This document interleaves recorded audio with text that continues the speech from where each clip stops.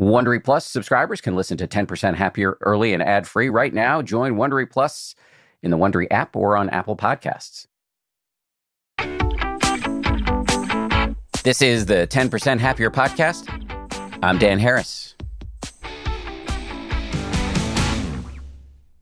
Hey, gang, we got a special episode for you today. We're going to do some mindful eavesdropping. You're going to get a chance to listen in on a process that rarely, if ever, gets aired publicly. Let me step back for a second. A big question many of you may have is, okay, I'm meditating or attempting to regularly meditate, but how do I make it relevant to my actual life? On its own, the practice can, for some of us at some times, feel a little dumb. I'm watching my breath, and so what?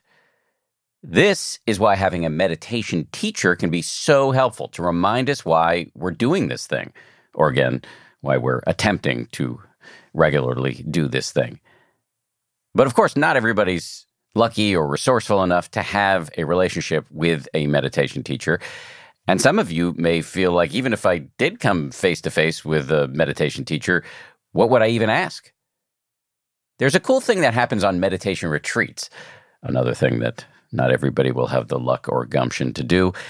Teachers on retreats often hold group sessions where you get a chance to listen in on the questions that the other meditators have. This can be super helpful because you hear questions you might not have thought to ask, or because you hear that other people are struggling with the same stuff you're struggling with. Today, on this episode, we're going to give you a version of that. You're going to hear audio clips of real students talking to a real meditation teacher about real-life issues in their meditation practice and issues related to how to apply meditation to everyday life. And then after each of these little clips, the teacher and I will take a deep dive into the issues that arise in the clips. Said teacher is Matthew Hepburn. For those of you who are users of the 10% Happier app, you probably know Matthew as the guy who helps you fall asleep. I'm not being facetious. Matthew has one of the most popular sleep meditations in the app. I promise, though, this conversation is anything but sleepy. Matthew is an ace. He has spent the last decade teaching meditation in schools, prisons, and meditation centers all over the country.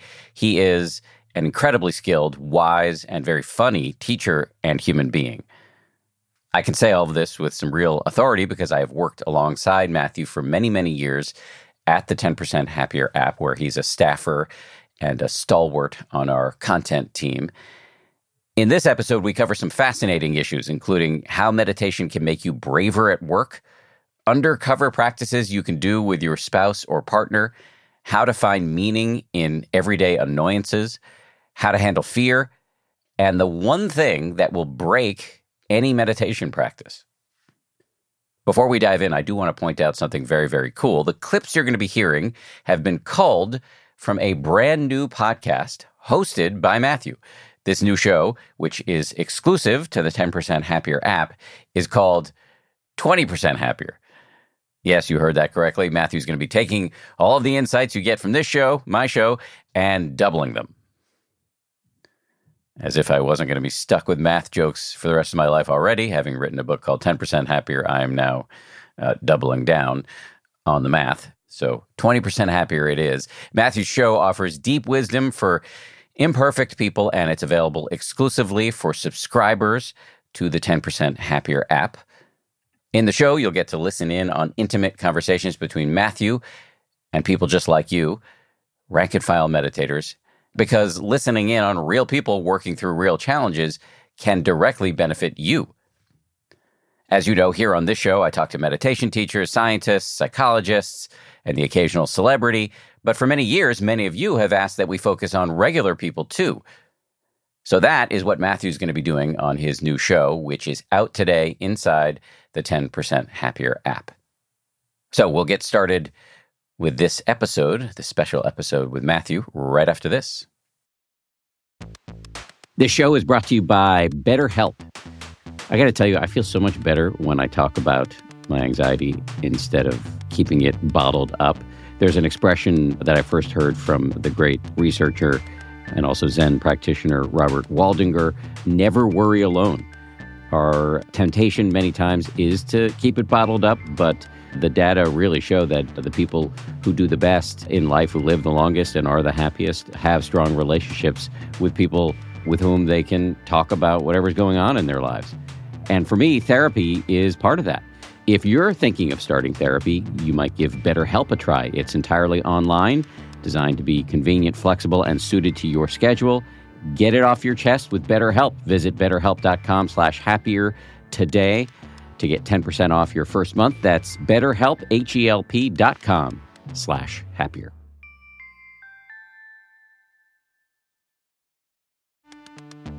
You can count on T-Mobile to help keep you connected. After investing billions to light up their network from big cities to small towns, T-Mobile is America's largest 5G network.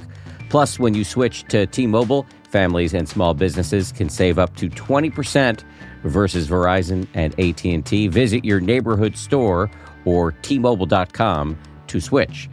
Plan savings with T-Mobile. Third line free on essentials via monthly bill credits versus comparable available plans. Plan features may vary. Credits stop if you cancel or change plans.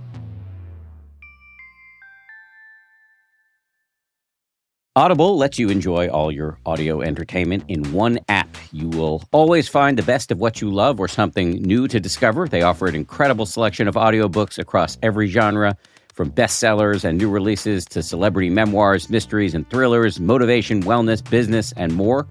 What I've been checking out recently is called Our Share of Night.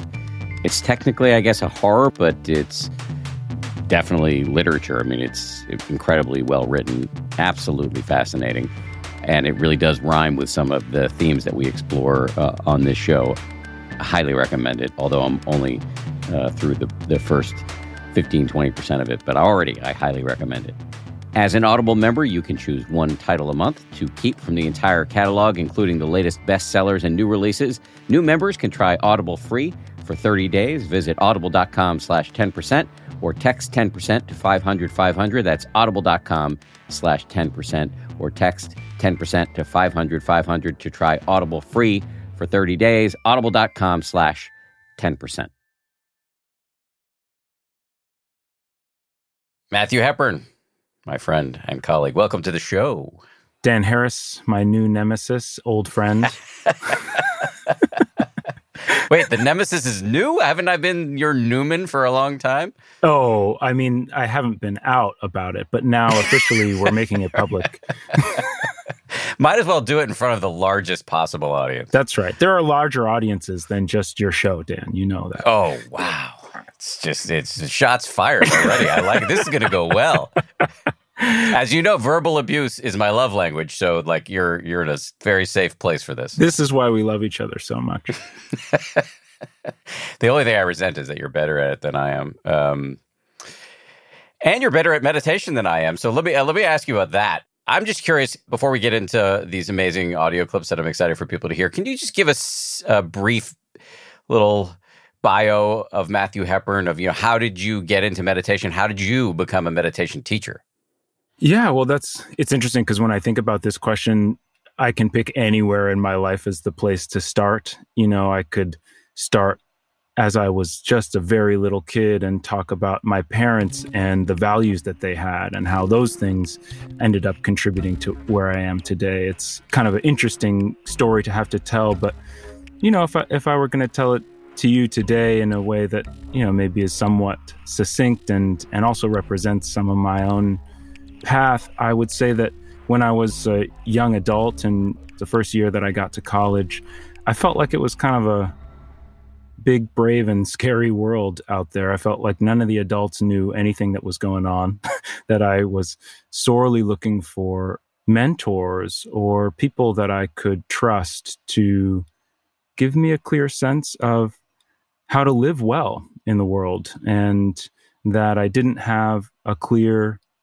indication, a clear read on where I could take my cues on how to live a human life well. And that happened at the same time as I was going through a major, major identity crisis. I had known myself to be, first and foremost, a performance jazz pianist. And that's what I had gone to school on a scholarship for. And that identity was totally falling apart from me. And I was embroiled in a lot of self-criticism and self-hatred that can show up for kids who are going to art school. And I was looking for a new path and a new identity in the world. And so at the same time that I was having some major grief about the loss of my plans for my future, the loss of the elements of my own positive self-regard that I had relied on to help me feel good about how I moved through the world and who I was. At the same time, I was reading and listening to anything that I could get my hands on that could teach me about what other human beings before me had learned about how to live well. And so one of the things that I ran into was Buddhist teachings. I think the first thing I read was Hermann Hesse's Siddhartha. I was a kid. I was like 19 years old. It was a really kind of tender and new time in my life. And so for me, it was a very slow progression between that point in time where I was just getting introduced to these ideas that it was possible to look at your own interiority, to live a contemplative life, to make the subjective your primary interest and see how you're living and to learn from it and to build a new relationship to life. And it's been a long road from then to now. And it was a slow wading in. I started by meditating every once in a while, every couple weeks or something like that. Eventually, I started meditating for 5 minutes at a time every day. And slowly but surely along the way, every single thing that I learned seemed to come out useful in the proving ground of my own experimentation. And the more that I found that the meditation techniques I was trying were useful, the more time I invested in it. And it took quite some time, but eventually I decided to make a lot of sacrifices in my life, leave jobs so that I could sit long retreats and things like that. And one thing led to another. And now you just recently graduated from the Insight Meditation Society teacher training program. Yeah, I'm just coming out of this 4-year training program to train retreat teachers. And while I've been teaching meditation for the last decade, I'm a student first, and I'm really just kind of beginning my life and learning how to teach meditation and learning from my mentors about how to do it as best I can. When it comes to the training of meditation teachers, I often compare it to doctors. I live with a highly trained physician, and both of my parents were academic physicians. And, my wife did a year or two after college before going to med school. I think got an advanced degree in infectious diseases, and then did a sort of a pre-med set of courses, then went to med school for 4 years, then did residency 2 years, which was 3 years, and then did fellowship for 2 or 3 years. In other words, a lot of post-college training. And I think to an even greater degree, meditation teachers put in, accumulated years of silent meditation retreat time, getting familiar with, I think you called it interiority, or as I once heard a meditation teacher describe it, on a meditation retreat. It was my first retreat that the teacher said something like, now you know what your life is all about, your actual life. You might think your life is about all these big things, but your actual life from moment to moment is, I liked the soup they just served in the kitchen, and, what's for dinner, and do I need a haircut? And getting more and more familiar with that inner landscape so that you can help people navigate their own. The training is intense. It's no small thing to do what you've done. I do have a question, though, along those lines, which is, what's so fascinating about this new project of yours, this new show, 20% Happier, is that you give people a glimpse into a relationship that I think most of us have never seen, either from the side of being a meditation student, and talking one-on-one with a teacher, or I think even fewer of us have experienced it from the side of being a meditation teacher. And what's so cool about the show is you put us in the shoes of both the student and the teacher. You take us inside your own mind as you're working with folks. So just before we start playing some of these clips, can you just say a few words about the nature of the teacher-student relationship in meditation and why it's so important? Whoa, geez. The most important relationship that happens in a meditator's world is their relationship to their own life. And that relationship is the one that yields all the potential wild successes that are possible of letting go of unnecessary misery making in our lives and actually experiencing a capacity for foundational well-being that we might not have thought was possible before. All that comes from a really incredibly intimate human relationship with our own lives. But at times, that relationship can get lonely. We can doubt what's going on in our relationship to meditation, the way we practice it. We can doubt whether it's even working for us. We can be confused about what to do next, what's the next step. And in the tradition that I'm trained in, I'm trained primarily in early Buddhism and in the Theravadan Buddhist tradition, although I've studied in a few other both Buddhist and non-Buddhist contemplative lineages, but I haven't been trained as a teacher in any of those lineages. But in this early Buddhist and Theravadan framework, a teacher is playing the role of a kind of like an older sibling, a good friend who's maybe seen a few things that you haven't seen. And so in many ways, it's like, look, if you're going through a tough time in your life, if you're going through a difficult breakup or losing a job or anything that is rocky in your life, and you have the opportunity to have a real heart-to-heart with a good friend where you're holding nothing back, where you're really open. And this person knows you well. They know your strengths. They know your weaknesses. They know your best days. They know your worst days. And they can reflect back what they see and understand and support you. Those conversations are incredibly helpful in our life.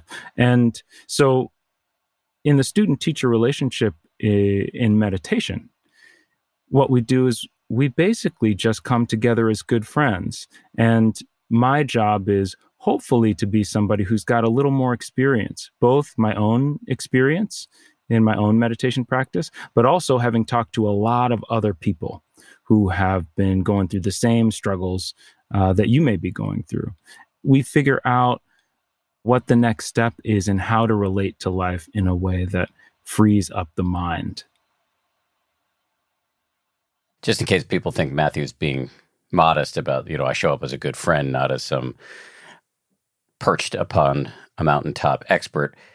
The name, and I'm probably going to mangle this, the name in Pali, the ancient language of Pali, of the role that a teacher plays, I think is Kalyana Mitra, which translates into roughly like spiritual friend.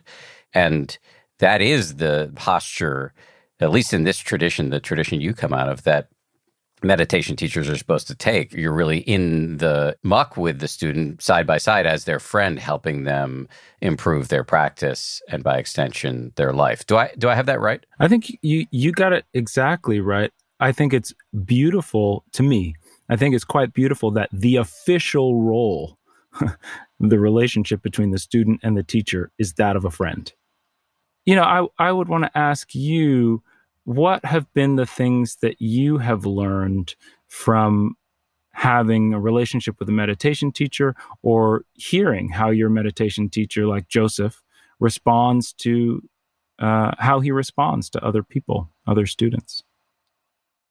I'm not going to say anything new because you articulated it all so well, but I would say there are at least two levels, and maybe a third that I'll mention. The first level is having somebody to talk about my practice with, who can point out where I'm just operating on false assumptions, or I'm caught in some sort of cul-de-sac, or I don't know where to go next, or whatever. That's super useful. Somebody to get under the hood of my mind and say, the carburetor's not working. I don't know anything about cars, but I just picked that out. The second thing is, as you described, talking about how to bring the practices to bear in my life. So Joseph and I aren't just talking about meditation practice technically, although we do that. We're talking about how do I use it in various aspects of my life. And then the third thing that's been incredibly helpful, I have an unusual relationship with Joseph because he really is a friend and a business partner in a way. He's one of the founding teachers on the 10% Happier app. And I've been able to, and he just spent the weekend at our house. So I know him and I get to really watch him behave in many different contexts. And it's enormously faith-inducing, small f faith, just not necessarily faith in anything you can't prove, but confidence inspiring because he's never let me down. I'm not saying he's a perfect human being. He actually has lots of foibles and he owns them, but that's part of the never letting me down. He doesn't pretend to be anything he's not. He really is pretty remarkable person though. And watching him, behave over all of these years, it gives me a lot of confidence that the practice isn't pointless. Granted, he's done it at a dosage that most of us are not going to achieve. He's been doing it for 55 years and spends 3 months every year in silent meditation. And so that's a pretty high dosage. But so I may not achieve Joseph levels of personal integrity, exquisiteness in my communications, et cetera, et cetera. I'm going to screw up a lot more than he does. But to know that I can put myself on that spectrum, on that trajectory gives me a lot of confidence that when I sit down on a cushion, I'm not wasting my time. So one last question before we dive into the clips. And again, you're really going to hear these sessions, which we've never done on the show before. So I'm excited for that. What's the difference between the type of work you do with your own meditation teachers and therapy? Well, what I would say the difference is that in meditation, like I said earlier, the active ingredient in the medicine is your relationship to life, and particularly is what you do when you're meditating. And in therapy, the active ingredient in what is therapeutic in therapy is the relationship between the therapist and the client in the midst of the session. And so when a meditation student comes to talk to me, I'm like a coach that's talking to them in the locker room after the game. And I'm going to say, get in there and try this next time and watch out for that. And in therapy, and I only know this from the client side, but I actually am a strong believer in the benefits of Western psychotherapy on its own, but also as a supplement to contemplative practice. And in therapy, the dialogue and the relationship in many modalities of therapy, particularly the psychodynamic modes, that's the medicine. And so you don't need to be leaving the therapy session and doing a meditation practice outside of it. Now, there's some psychotherapeutic modes like CBT and others where you have a whole set of exercises that you are doing outside the therapy. But these are some of the ways that it's different. And, one of the things that I joke about with my students is that when they come to see me, they don't have to rehash their life narrative. They don't have to tell me about their mom. They don't have to tell me about their family history, right? What we're looking at is their relationship to life here and now in immediacy, not trying to understand what's happened in the past and how that affects this moment, but trying to understand what's our relationship to the present moment and how that affects this moment and future moments. That's really helpful. Much more of my conversation with Matthew Hepburn right after this. The weather's getting warmer. Time to ditch my jackets and sweaters for shorts and tees. I used to waste my money on clothing that would only last one season. That was until I found Quince.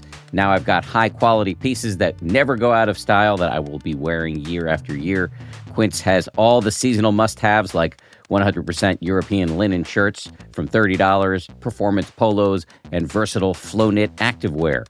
The best part, all Quince items are priced 50 to 80% less than similar brands. By partnering directly with top factories, Quince cuts out the cost of the middleman and passes the savings on to us. And Quince only works with factories that use safe, ethical, and responsible manufacturing practices, along with premium fabrics and finishes.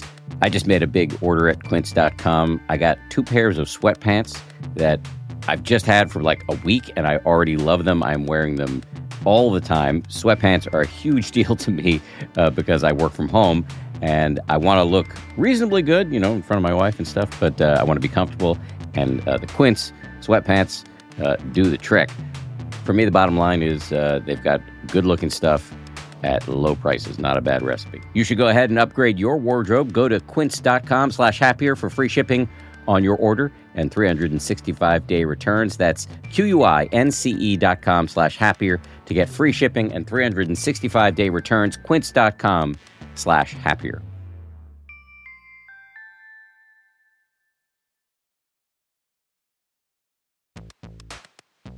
We're driven by the search for better. But when it comes to hiring, the best way to search for a candidate isn't to search at all. Don't search, match with Indeed. If you need to hire, you need Indeed. Indeed is your matching and hiring platform with over 350 million global monthly visitors, according to Indeed data, and a matching engine that helps you find quality candidates fast. Ditch the busy work. Use Indeed for scheduling, screening, and messaging so you can connect with candidates faster. And listeners of this show will get a $75 sponsored job credit to get your jobs more visibility at Indeed.com/happier.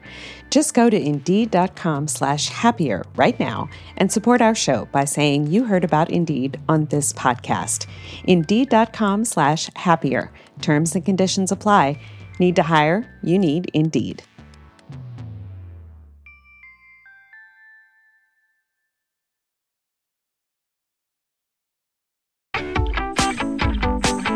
So I actually have more questions about the difference between therapy and working with a meditation teacher, but I'm going to let those flow out of the clips we're going to hear. So let's dive in and start listening to some of these clips. The first one is this first bit of eavesdropping we get to do here is on a conversation between you and a student named Jacqueline. Can you give us some context before we actually listen? Okay, so in this clip, Jacqueline's telling me about a moment where she tried to use her budding meditation practice to help her in a pinch. She was riding in the car with her boyfriend and got a really difficult phone call from a family member who she has a somewhat contentious relationship with. And she tried to use a technique called RAIN. This is an acronym, RAIN.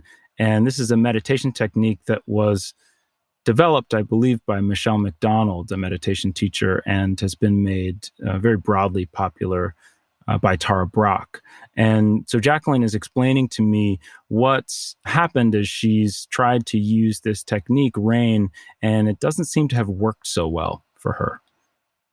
And just to say, RAIN stands for recognize, allow, investigate, and N can either be non-identification or nurture, I believe. And so it's a little kind of checklist you can run through in the midst of some sort of emotional storm. One of the things that I heard you say there was that you used the word that you felt like you failed because you weren't able to get yourself to feel better and get back into that headspace. And I could hear as I listened to you that you were employing RAIN as a tool, as a means to try to feel different than you were feeling in the moment. And that is the one thing that will break any meditative tool. Oh, no. Okay, continue. Unpack for me, please. So there's a really common, maybe one of the most common phenomena for human beings. Every day, we're swinging back and forth between experiences that we like and experiences we don't like, and some experiences that we don't really care about very much, right? Mm-hmm. And it is so natural for us and incredibly common to want to have more of the experiences that we like, jamming out in the car and feeling good, want more of that, and less of the experiences we don't like. Super complex, intense family relationship that feels unresolved and that I'm not too happy with. Less of that, please. Does that track for you? Yeah. That makes a lot of sense, and it's pretty reorienting. It's like, how human, right? This is what we all do. I love that clip.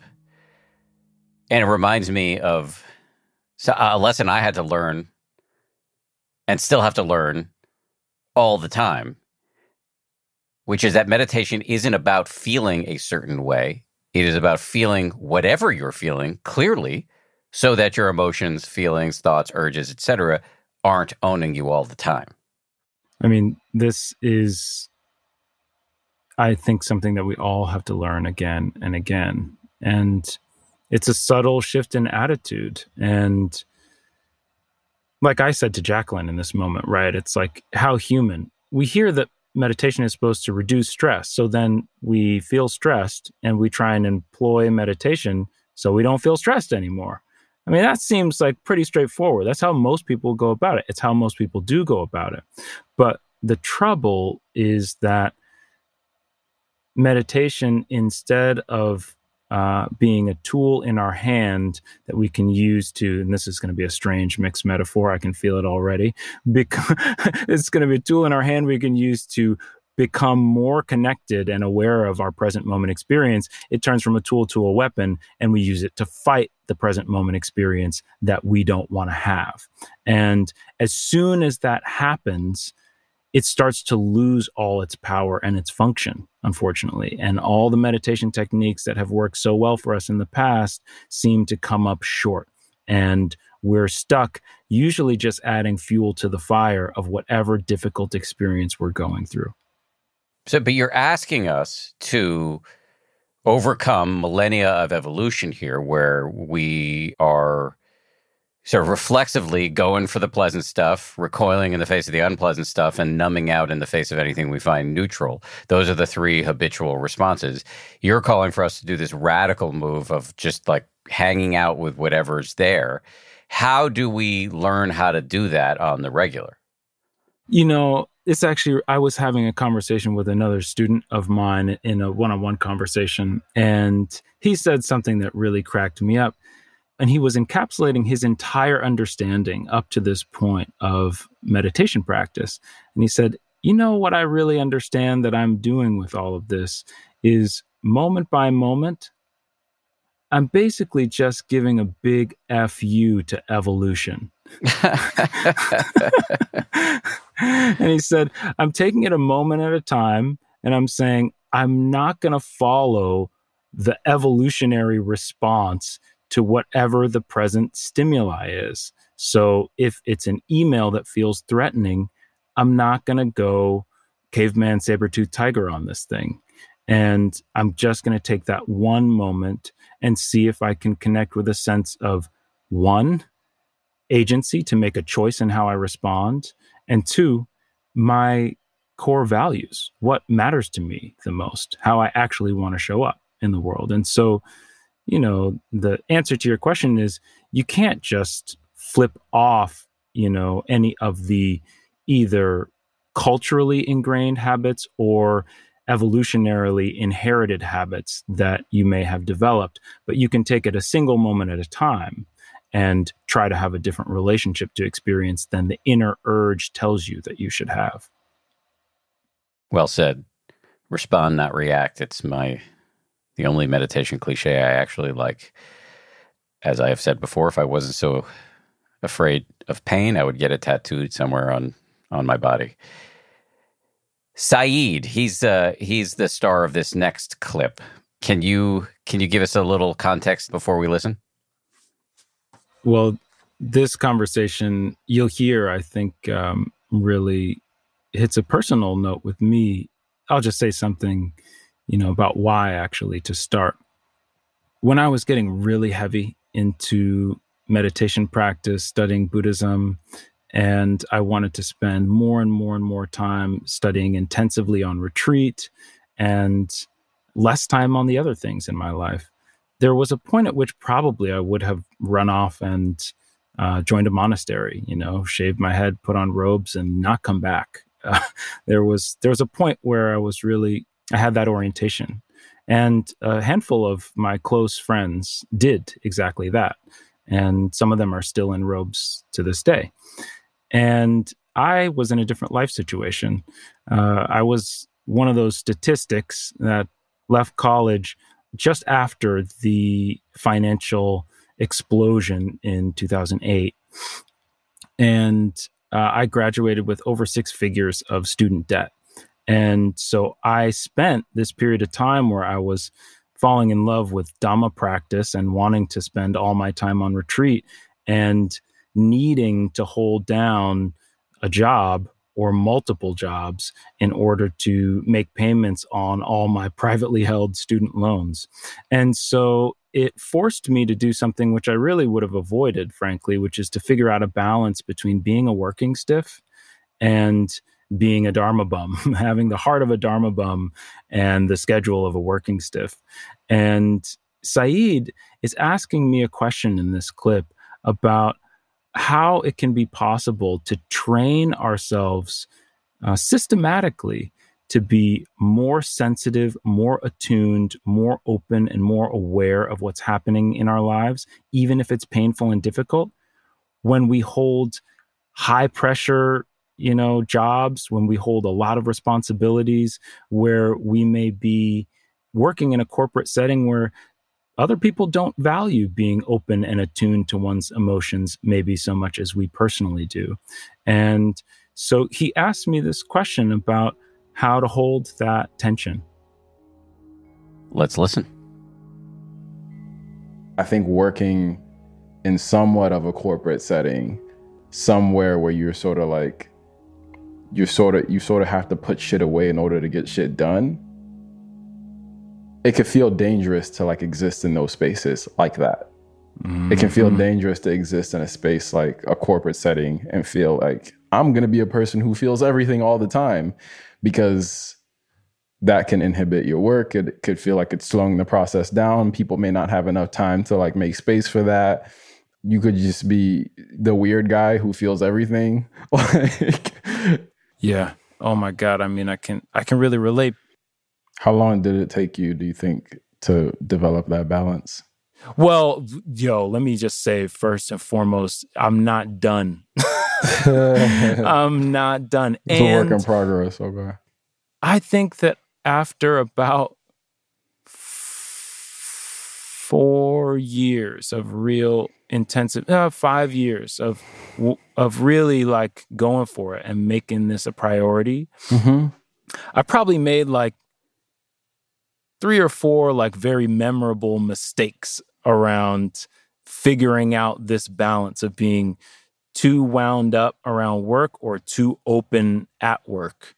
And it's a seesaw. I still go back and forth, but like I made some serious mistakes in both directions. Yeah. But ultimately it's worth it to me because of where I've seen like that I've got to. And I hope that it goes even further and further, because I'll say to this day, sometimes I'll have a really tender meditation session or a really intense therapy session, and I gotta go into work, and it feels like, wow, can I go into this meeting and like, talk to 6 people about all the things that we're behind deadline on while I'm like in my feelings around this? And It's not easy, but it's possible.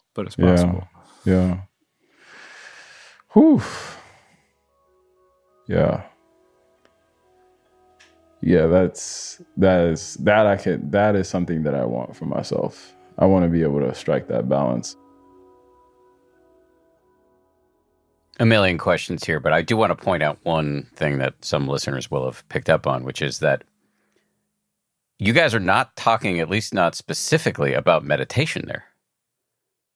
No, we're talking about what it means to live a more meditative life.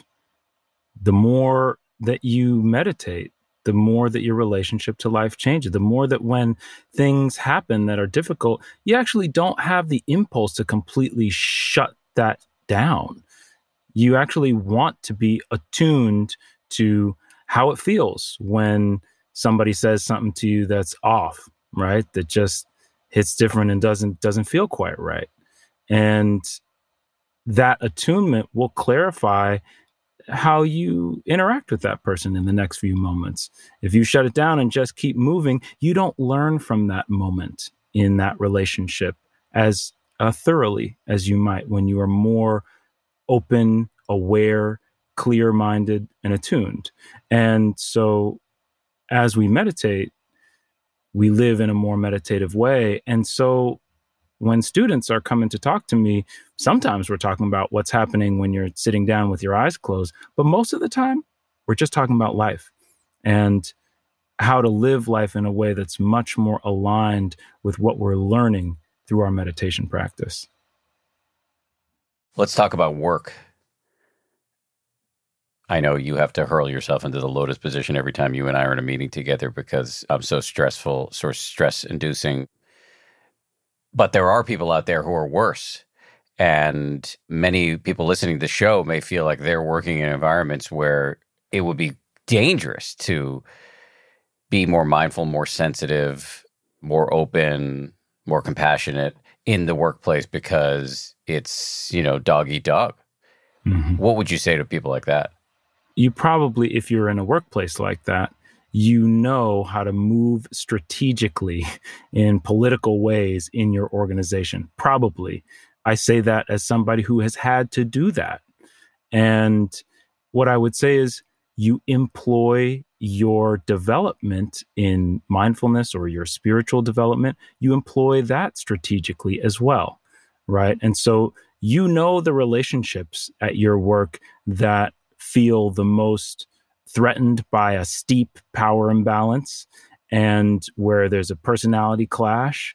And that's probably not the place to try the cutting edge of the areas of living in a beautiful, mindful way that you're not so familiar with and haven't, developed a really strong ground.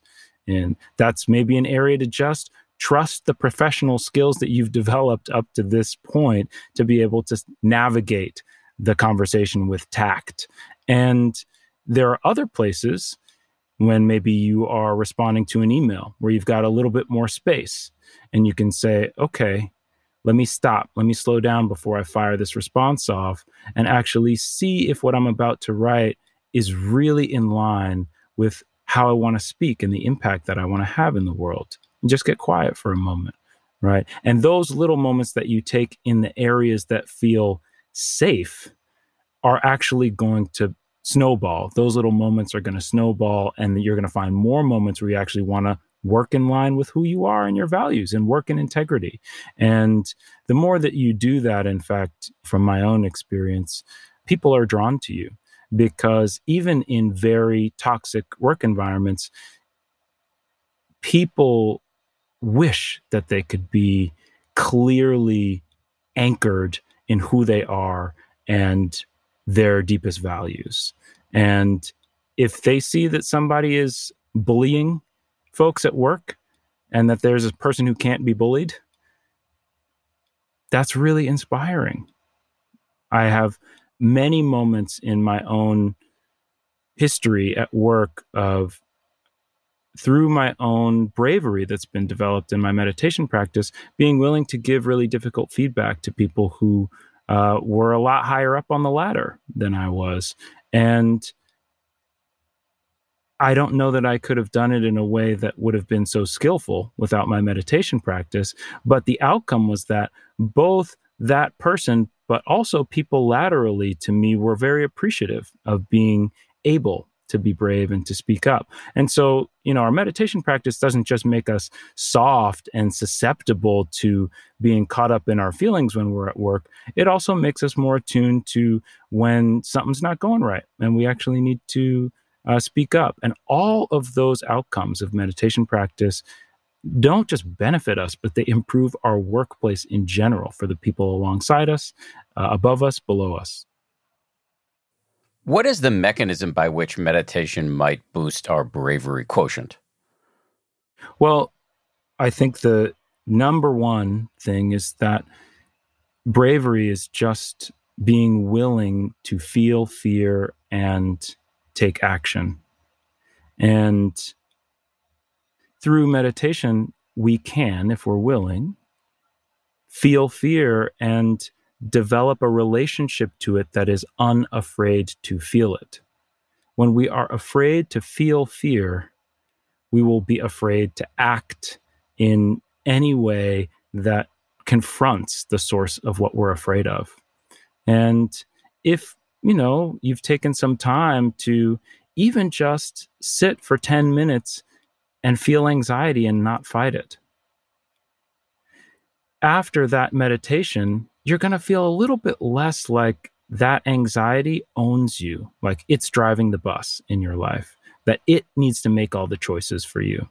And so if you've got a, problematic relationship at work and you haven't said anything about it, and all of a sudden you get anxious about what's going on, if you've meditated with that anxiety, you actually may feel some empowerment to say, you want to know what? I'm really anxious about how this conversation might go, but anxiety doesn't run my life anymore. And I'm going to try and say something and see how it goes. It reminds me, right before the pandemic, I had a meeting with one of my bosses where I needed to go in and give some really hard feedback. And I was incredibly anxious and angry about it for a while. And I remember meditating right before the meeting and kind of having this agenda, going back to Jacqueline, of like, cure this, please, cure the anxiety. Of course, it didn't do that. And I've done enough practice to have caught myself in the moment and just kind of just sitting there with the anxiety. And it didn't, I went in, I crossed the threshold into this person's office, still anxious. But I felt like it wasn't some big beast under the bed I couldn't see. It was something that I was, kind of high-fiving and, appreciating, because I understood that it was just, and now I'm invoking evolution in a good way, evolutionarily bequeathed program I was running in order to protect the organism, because I was going in to take a risk. And so, yeah, you should have a little bit of fear. And so I was still feeling fearful as I entered the discussion, and it was not a smooth one, but I was less owned by it. It was less terrifying because I was looking at it in the face. Does that make sense? Yes. I mean, this is willingness to look directly at what is difficult is one of the greatest skills that's developed in a meditation practice. And that turns into capacity to do things that seem brave to us at times, or anybody who's feeling like looking directly at what's difficult is not an easy thing to do. Much more of my conversation with Matthew Hepburn right after this. I love cats. I make no secret of that. We've got 4 cats. But here's the thing about felines. They poop a lot. You need kitty litter, and you need that kitty litter to do the job, which is why I'm proud to recommend Tidy Care Alert, which has long-lasting ammonia control, so your house or your apartment or your yurt or wherever you live does not smell like you have 4 cats, or however many cats you happen to have. No judgment here. It's low dust and lightweight, which means no lugging heavy bags of cat litter up the stairs, and it's from the brand most often recommended and personally used by veterinarians. Tidy Care Alert uses color-changing crystals to detect potential concerns and help put your mind at ease. Let Tidy Care Alert help keep an eye on your cat's health.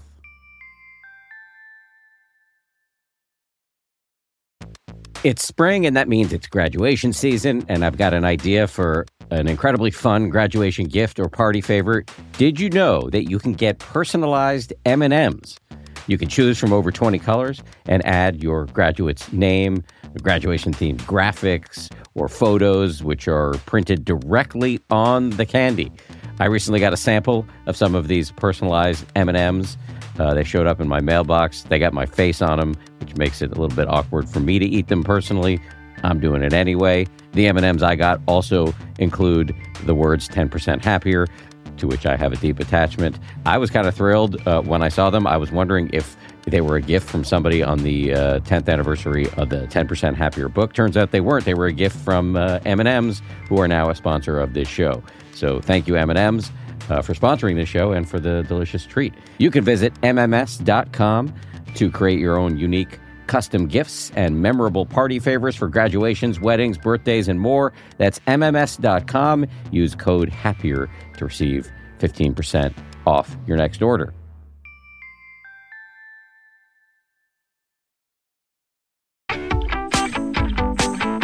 We've been talking about how work can be stressful.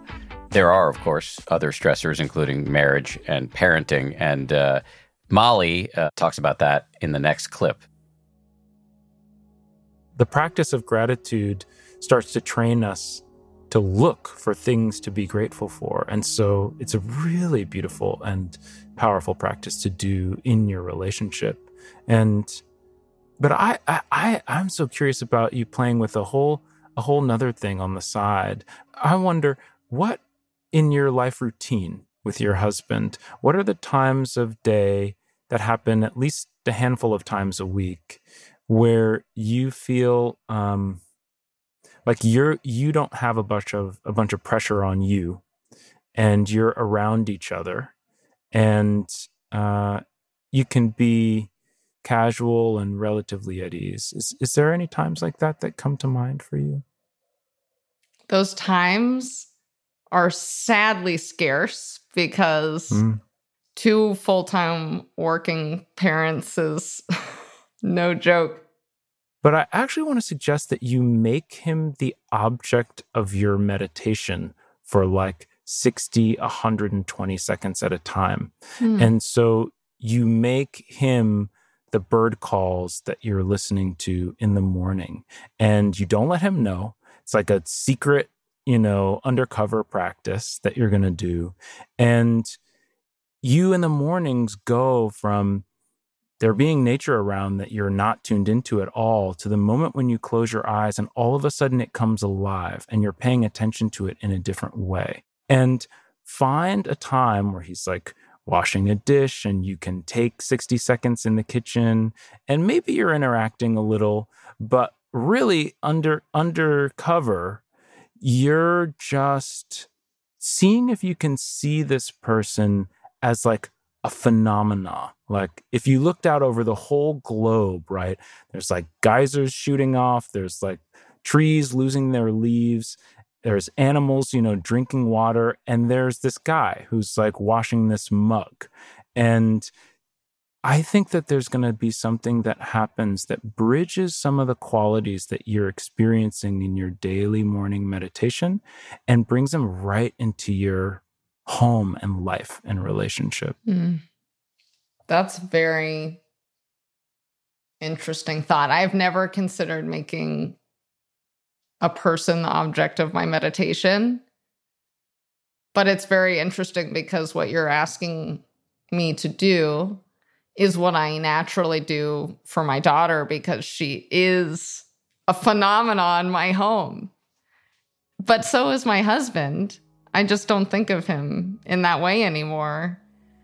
Yeah, we just forget. You've seen him, put on his shoes so many freaking times. It doesn't seem to be anything to look at. Yeah. It's such an interesting idea. And I really relate to what Molly said. I can achieve so much awe when staring at my 6-year-old. It's harder to do that with, I love my wife, but 15 years together, it's easy to start overlooking things. And at least as I hear it, what you're recommending there is to make your spouse, your partner, the object of your meditation as a way to kind of reanimate them, to revivify the relationship. I'm going to share something here that I may botch a little bit because I just was having a conversation with a friend of mine who is a computational neuroscientist. And he said that for a long time, we have thought that the brain works by recognizing patterns. And so as we look around and see things, as we listen and hear things, we recognize whatever pattern. So right now I see a pattern in front of me and I say, oh, that's a computer screen. Okay. I also see, okay, there's a table that the computer screen is sitting on. And so we had this thought that the brain is recognizing, processing all this raw sensory data and pattern recognizing it and saying, do I need to pay attention to this or do I not need to pay attention to this? And recently, some of the newer thought that is developing in the computational neuroscience field is that it actually is impossible for the brain to process quite that much raw data. And so instead, what may be happening, as my friend was telling me, is that we are not hearing things and recognizing what each thing we hear is and deciding whether it's relevant to pay attention to or not. but instead we're just hearing our expectations and we're just seeing our expectations.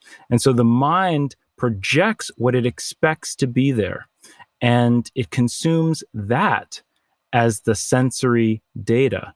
And only when something diverges from what we expect do we actually start tuning in and taking in the real raw sensory data that's coming in. It says, whoa, we need to pay attention because this is slightly outside of our expectations.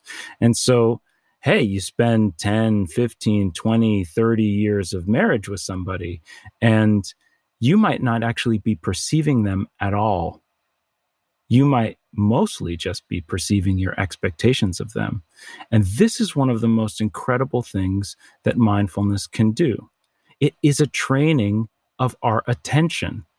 And when we can wield our attention intentionally, we can transform how we experience our lives. And that may be most profound in the areas that are most familiar, totally transforming what's familiar. I'm kind of smirking a little bit because hopefully you'll see the connection to this little story I'm about to tell. One of the funniest things my wife ever said to me, and she's pretty good for a one-liner once in a while. I was giving a talk and my wife was there, and afterwards, backstage, I saw her and she was laughing with a mutual friend of ours. And I said, what are you laughing about? And she said, well, I just told her that I like you so much better in public. And it's right. I mean, it's like opportunities that we might have to see we rarely get opportunities to see our partners in a fresh light, and that can be very interesting. But those are sort of opportunities that may not come along that often. Whereas what you're calling for is something we can do in the most mundane of circumstances, which is go into meditation mode while your partner's washing a mug. Yes. And it's totally true. It's like, and not to say that one is better than the other, but to your point, you may not have opportunities to put what is familiar in a new context, like go hang with your partner or spouse in public, but you can, and you do have the capacity to change the way that you perceive them intentionally whenever you want. Just have to remember and be motivated to do it, Right. That reminds me of an expression that will wing us nicely to the next clip, which is, I remember Joseph Goldstein, my meditation teacher, guy you're very familiar with. I was complaining to him once about how hard meditation is. He's like, it's not hard to be aware of your breath or be aware of what's happening right now. It's just sometimes a little hard to remember to do it. And this complaint that I was articulating to Joseph is not the only one who's had this complaint before. And in this next clip, we're going to hear a little bit of something along those lines from a student of yours named Harriet. Anything you want to say before we listen to this clip? Harriet asks a question that seems maybe innocuous, but is quite profound. And really, it's about how to transform the suffering in all the little moments in life. It's hard for me to put words to. Part of it is an inability for me to really focus my energy on anything that I don't want to do, I suppose. And this goes to a question like, how do I show up when I don't want to be there in the first place? Ooh. Such a good question. Yes, I want to say I really respect your bringing this to this session because there are so many different modes in our life that we have of struggling and suffering. Mm-hmm. And some are big. You talked about having this real serious fear, over the past year, and they're big and obvious, but many are actually subtle. And it's like the suffering of 1,000 paper cuts. And yes. And if they could be drastically shifted, our quality of life, our sense of freedom and ease and well-being would feel radically different because It's like these little ways in which we resist life or we fight with things or we struggle that fills in all these little nooks and crannies. So this is an area that I think will be one that if you are exploring in your meditation practice and start to gain some ground and wisdom and compassion and a sense of freedom, it's really going to yield some serious dividends. I get it. Can you say more about that? What are you pointing to for Harriet that we could all apply in our own lives in those situations where we're just like, I don't want to do this? Well, we're just kicking off the conversation. That was basically a real cliffhanger there because you didn't get to hear me say anything except, wow, the potential that's in this question. And I think it might be a little cavalier of me as a meditation teacher to tell Harriet or a broad number of people, right? Like the listeners here today, this is how you approach all the little moments of resistance to life that can show up. The first thing that I did with Harriet was really respect that this is going to be one of the most meaningful investigations that she can make as a meditation practitioner. Not how can I be less stressed at work, not how can I overcome my habit to overeat, or how can I stop my addiction to scrolling on Instagram, but in all the little ways that I feel like I don't want to deal with whatever present moment is showing up. How do I respond to that? And most people don't even get to the point of asking that question. And the answer will start with bringing our attention to that exact area. And most serious meditation practitioners will get here. We talk in the Buddhist contemplative tradition about 3 types of dukkha. Dukkha is the word that's often translated as suffering, but could also be translated as dissatisfactoriness or struggle or stress. And one of these types of dukkha is dukkha, which is the pain and difficulty of just things that are unpleasant and not easy to like. So physical pain or terrible smells, right? That's dukkha. And the second type that's talked about is viparinama dukkha, which is, I've heard sometimes translated as the dukkha of seasonality, that which is pleasing comes to an end. Our favorite show has a series finale, and now we got to find a new show. It's for, the middle-class American listeners that you may have, right? But anything has seasonality, whether it's a period of time in our life, our health declines over time. But viparinama dukkha is the stress, the dissatisfaction, the challenge, and the difficulty that things don't last and that constantly things are changing. The third is sankhara dukkha, which is a little bit more difficult to describe. And it is the fact that in every moment, nothing is even stable for a second.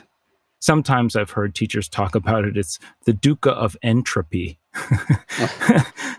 That there is a fundamental instability to every moment of human existence. And much of our human struggles are just in resistance to any of these 3 levels. But those 3 levels go quite deep, right? And if we start to pay attention to any degree that we're struggling with anything from the bad smell to the loss of something that we love, but even to just the fact that we've got to keep up with the constantly shifting sands of the present moment, right? When we start to pay attention to those struggles and see, how can I not resist this anymore? What might it be like actually to live in harmony with this? That opens a potential for non-conflict with life that is way deeper than we might have ever imagined. And so as I hear Harriet asking this question, I hear a student that's on the cusp of some real potential depth. And so the place that I start as a teacher is commending her exploration and saying, hey, this rabbit hole goes pretty deep, and it can get quite profound. And so this is a place for you to dig into. Reminds me of another expression from the aforementioned Joseph Goldstein, which is, he's got all these little Joseph-isms, little phrases he uses. And one of them is struggle as a feedback, noticing when you're struggling or resisting whatever's happening right now. And that should be a little bell to wake you up that there's something you need to be mindful of. Does that resonate for you? It resonates for me so much. It's like, it's a perfect articulation. I can't even add anything onto that. But it's I've actually heard a mutual friend, colleague of ours, Jeff Warren, talk about one of his favorite ways to meditate is just simply to pay attention to if there's any resistance of any kind and just try and open. Right. And that's like a formal meditation practice that's built on that same sensibility that Joseph is talking about. And so it's one of the things that as we develop a true love for contemplative practice and we see the true potential for a sense of ease and freedom at any moment in life, this is one of the things that all of us become really attuned to is, if I just notice any type of struggle, no matter how subtle, it wakes me up. It makes me come alive. It makes me want to see if I can feel a new way to relate to this moment that's actually in harmony with things. It's not fighting with things. It's actually at ease. Yeah. Not hard to do, just hard to remember to do. Another clip here is from Michael. Why don't you set it up for us? In this clip, Michael is a really dedicated meditation practitioner who is holding a tremendous amount of responsibility in his life, particularly as a physician who is holding life and death in his hands on a day-to-day basis. And through his meditation, he's been digging into feeling the weight and the struggle with meeting the life situation that he lives through day in, day out. And the way he talks about what he's starting to uncover in seeing his relationship to these responsibilities is quite brave. The thing about when you get kind of deeper in practice, and I don't know where I am in practice, I don't think about that much, but like when you start to unravel some things, emotions get trickier, they get more sinister, they get more insidious. And, Yes. And so it's harder to figure out how things are operating. And underneath all those is fear, Yes. like, what am I afraid of? What does this striving help me feel safe from? Yes. And that's a question that has been difficult to answer because when I look deeper, it feels like I'm afraid of everything. I'm afraid of loss, losing the security. Obviously, life and death. I see death all the time. Not being successful, not making people proud, not being a good meditator. I mean, there's all this fear. It just so that's what underlies everything, I think, and that's what creates the drive. But I don't know if that's just me rationalizing and not feeling it, or not going deeper to feel what's really happening, or if that's indeed what is happening. What happens when you let people down? Hopelessness, profound, and the thing about the space I operate in geriatrics, there's always an end. That's the one thing that's not unique. We all pass, from these physical bodies. So letting people down is very complicated. The profound feeling is hopelessness. And that's a dangerous one to get lost in. Yes. This insignificance, like, it doesn't matter what I do any day. Anyway, I say that sometimes on really bad days, but it's like, it does matter. Every moment matters. And I know that, but that's what the fear and the letting people down results in. Do you see that in your own mind that maybe this is vastly diminished since you're, big time meditation teacher and everything, but I really resonated with what Michael was describing, that we've done episodes, or at least one episode on the show, about internal family systems where it's a kind of therapy where you name these various characters. We all have little mental modes we go into, a jealous mode, an angry mode, an ambitious mode, or whatever. And in this kind of therapy, internal family systems, you give the characters names and you kind of develop relationships with them. And that's a way to defang them and not have them be so strong. I apologize if I'm getting this wrong, but that was my understanding of it. And I've done a little bit of that. I was just kind of trying to identify what are my neurotic programs that have been running since I was 5, and can I give them a little name and kind of relate to them a little differently. And it took me a little while to see this, but underneath all of them is actually something that I haven't given a name to because I can't make it cute, which is fear. Mm-hmm. And so I really resonate with what Michael said, but I'm wondering, are Michael and I alone on this, or have you seen that in your own mind too? What is this thing that you mentioned? You said it's called fear? I don't know about that.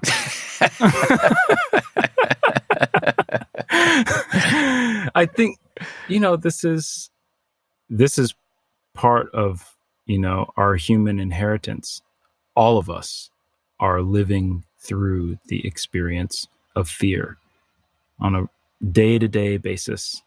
I can say to you, Dan, that I've been it's been strange in some ways, but over the last several years of my life becoming more established as a meditation teacher, I'm brushing shoulders, right, with the other meditation teachers around. And I haven't met anybody that I would say does not experience fear anymore. And so it's important, to say to your question, it's like, hey, are Michael and I the only people who experience this at a really deep baseline level? One of the things that I love in this clip, as I listen, I hear a pretty experienced meditation practitioner. Michael is immediately naming, I notice that fear is at the baseline of a lot of these things. In fact, I see a lot of hopelessness. Hopelessness is a really unfortunate one to get caught up in. It can come up, but when I get caught up in it, that's really problematic. When we start to be unafraid to name and recognize the way that these very difficult emotions and experiences come up in our lives, then all of a sudden we have the power to actually establish a relationship with them that doesn't feel consumed by them. And that's probably one of the most beneficial things that IFS does. I don't know it well, but many of my friends are either IFS therapists or have done the therapy. But to have practice in naming some of these deep core elements that drive us, that drive our unconscious behavior, gives us some agency in how we relate to them. One last question I want to ask you here. I worry a little bit. I mean, it's been so cool to listen to these clips, as I said before, to kind of mindfully eavesdrop on this relationship between a teacher and a student. I do worry a little bit that people might have gotten to this point in the show and think, well, it's hard to find a meditation teacher. I don't even know where to begin. So is this just some big tease where I can't actually follow through on it? What would you say to anybody who might be having those thoughts? Well, what I would say is that I felt like I struggled to build relationships with meditation teachers in my meditation practice. And I was just able to connect with people who I was meeting on retreat and get some guidance from them. Eventually, I did build some relationships with meditation teachers. But one of the most beneficial things for me was actually meeting in small groups with a group of students and one meditation teacher, and hearing how the teacher would respond to each different person. And that's what I do now. In fact, I often create the opportunity for my students to meet me in a group, and they love being able to hear how I'm responding to each different person's question or life situation, because we can all relate to it. None of us have any emotion that no one else has ever experienced before. And so it's really what I'm hoping to do on this show, is to give people essentially the opportunity to sit and listen in to a dialogue between other people and a meditation teacher, because all of what we talk about is universal. There's nothing that we talk about that's so personal to one person that it's not relevant to the rest of us. And Michael talks about fear and you're like, oh yeah, that sounds exactly right to me. Saeed talks about the pressures of work situation where it feels like you can't open up and feel vulnerable. How many people can relate to that? And so what I hope is that if you can listen to people who are sincerely practicing, listen to people who are living an average everyday life, talking to a meditation teacher, if you can't find a meditation teacher yourself, it's going to be the next best thing at the very least. And well, I got to say that it's been a pleasure to have this conversation with you, Dan. And I, hope that your relationship with Joseph does continue to translate into the developments that I have seen in the way that you show up in your life, being able to name your own foibles and living more and more and more with a deep integrity, that it just continues to flourish. And you're going to keep making this show and making the rest of this stuff that we're working on. And that's, I think, a real result that comes out of that inspiration and that dedication. And also, if it wasn't for all that work and your and Joseph's friendship, I'd be working for some other company. So it's a part of my paycheck too. So please keep it going.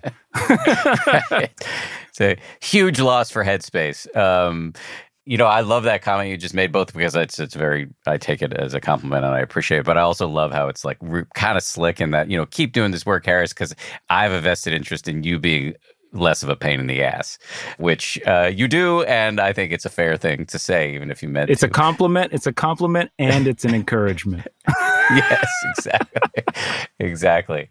Well, I take it in the spirit in which I believe it was intended. And where can we hear this show? You can hear this show on my proprietary app called Matthew Hepburn's 100% Happy. No, you can hear this show right in the 10% Happier app. So there's a podcast tab that's got a okay show I heard of from a friend called 10% Happier. But in fact, you can find this show 20% Happier. And if you get bored, you eventually can take a listen to that other show. I don't know who the host is. I mean, if you're going to pick one show, do the math. That's right. It's our most statistically effective podcast.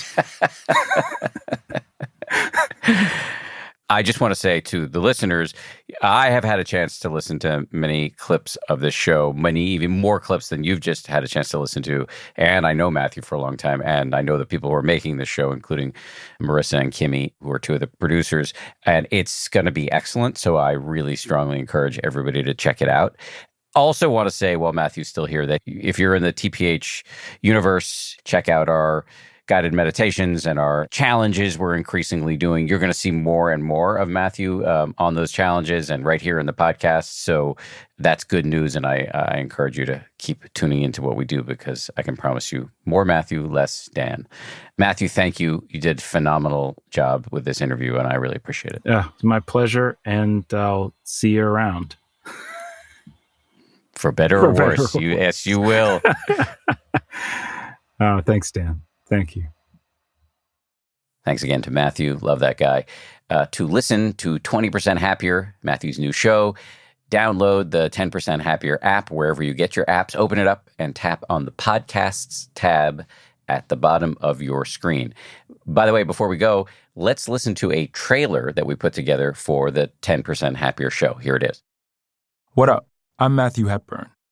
When I tell people I'm a meditation teacher, I get asked a lot of the same questions. Can I meditate lying down? Yes. What if I have an itch? Go ahead, scratch it. If I sit for long enough, can I transcend space and time? Time, yes, but not space. But enough about them. Let's talk about you. If you're a fan of 10% Happier, you could probably answer a lot of these questions yourself. But my hunch is that despite everything you know about meditation, there's still parts of your life that feel anything but mindful. It's time to change that. Together, we're going to take the insights you get from Dan Harris and double them. This is 20% Happier, the show where I talk to people who, like you, are learning to level up their ability to live mindfully. You'll get to eavesdrop on people getting real about the challenges all of us face.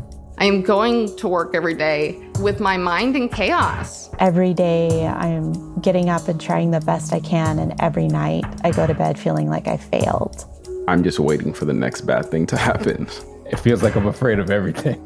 And you'll hear how through meditation, those challenges are transformed. I feel just incredible lightness, like a welling up of joy. It was like I had this permission to enjoy it. All of me is welcome. I have good intentions, like I want to do good in the world. I'm going to forgive myself so I can be happy. I might not be a jerk for the rest of my life. What we experience on the inside isn't personal, it's universal. So seeing how someone else goes from stuck to unstuck can be a template for your own breakthrough. In fact, meditation teachers go out of their way to give students this opportunity. And it's my favorite part of my job. I'm here to help you see what's actually possible for you. I want to push you to take a kind and unintimidated look at what gets in your way and embrace the imperfect. And together, we'll have fun with the messy stuff that makes us all human. I haven't done a session with a meditation teacher, but I started virtual therapy this year. Okay, well, you don't have to tell me about your mother if you don't want to. The good thing about meditation is it's simple. The unfortunate thing is that it's not easy.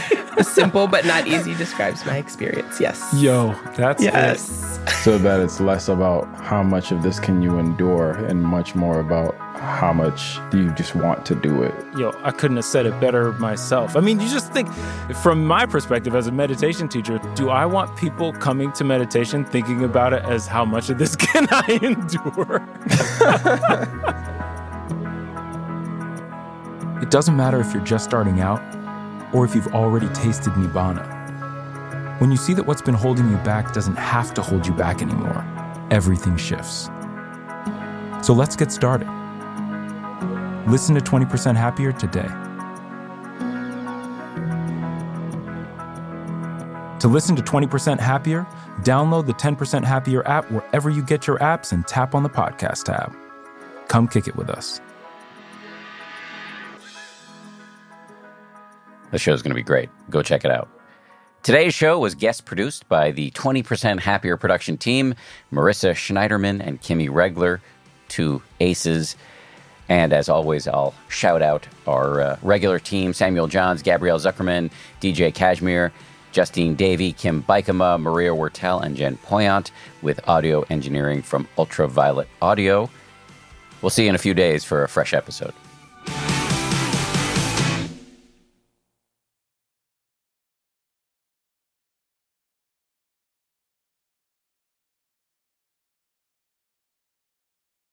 If you like 10% Happier, I hope you do, you can listen early and ad-free right now by joining Wondery Plus in the Wondery app or on Apple Podcasts. Prime members can listen ad-free on Amazon Music. Before you go, tell us about yourself by filling out a short survey at Wondery.com/survey. I'm Shimol Yai, and I have a new podcast called The Competition. Every year, 50 high school senior girls compete in a massive scholarship competition. I wouldn't say I have an ego problem, but I'm extremely competitive. All of the competitors are used to being the best and the brightest, and they're all vying for a huge cash prize. This will probably be the most intense thing you've ever gone through in your life. I remember that feeling because I was one of them.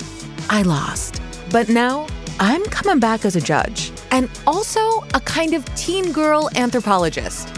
Because if you want to understand what it's like to be a young woman in America today, The Competition's not a bad place to start. Hopefully, no one will die on stage tonight. From Pineapple Street Studios and Wondery, this is The Competition. Follow The Competition on the Wondery app or wherever you get your podcasts. You can listen to The Competition early and ad-free right now by joining Wondery Plus. For more than 2 centuries, the White House has been the stage for some of the most dramatic scenes in American history. Inspired by the hit podcast American History Tellers, Wondery and William Morrow present the new book, The Hidden History of the White House. Each chapter will bring you inside the fierce power struggles, the world-altering decisions, and shocking scandals that have shaped our nation. You'll be there when the very foundations of the White House are laid in 1792, and you'll watch as the British burn it down in 1814. Then you'll hear the intimate conversations between FDR and Winston Churchill as they make plans to defeat Nazi forces in 1941. And you'll be in the Situation Room when President Barack Obama approves the raid to bring down the most infamous terrorist in American history. Pre-order The Hidden History of the White House now in hardcover or digital editions wherever you get your books.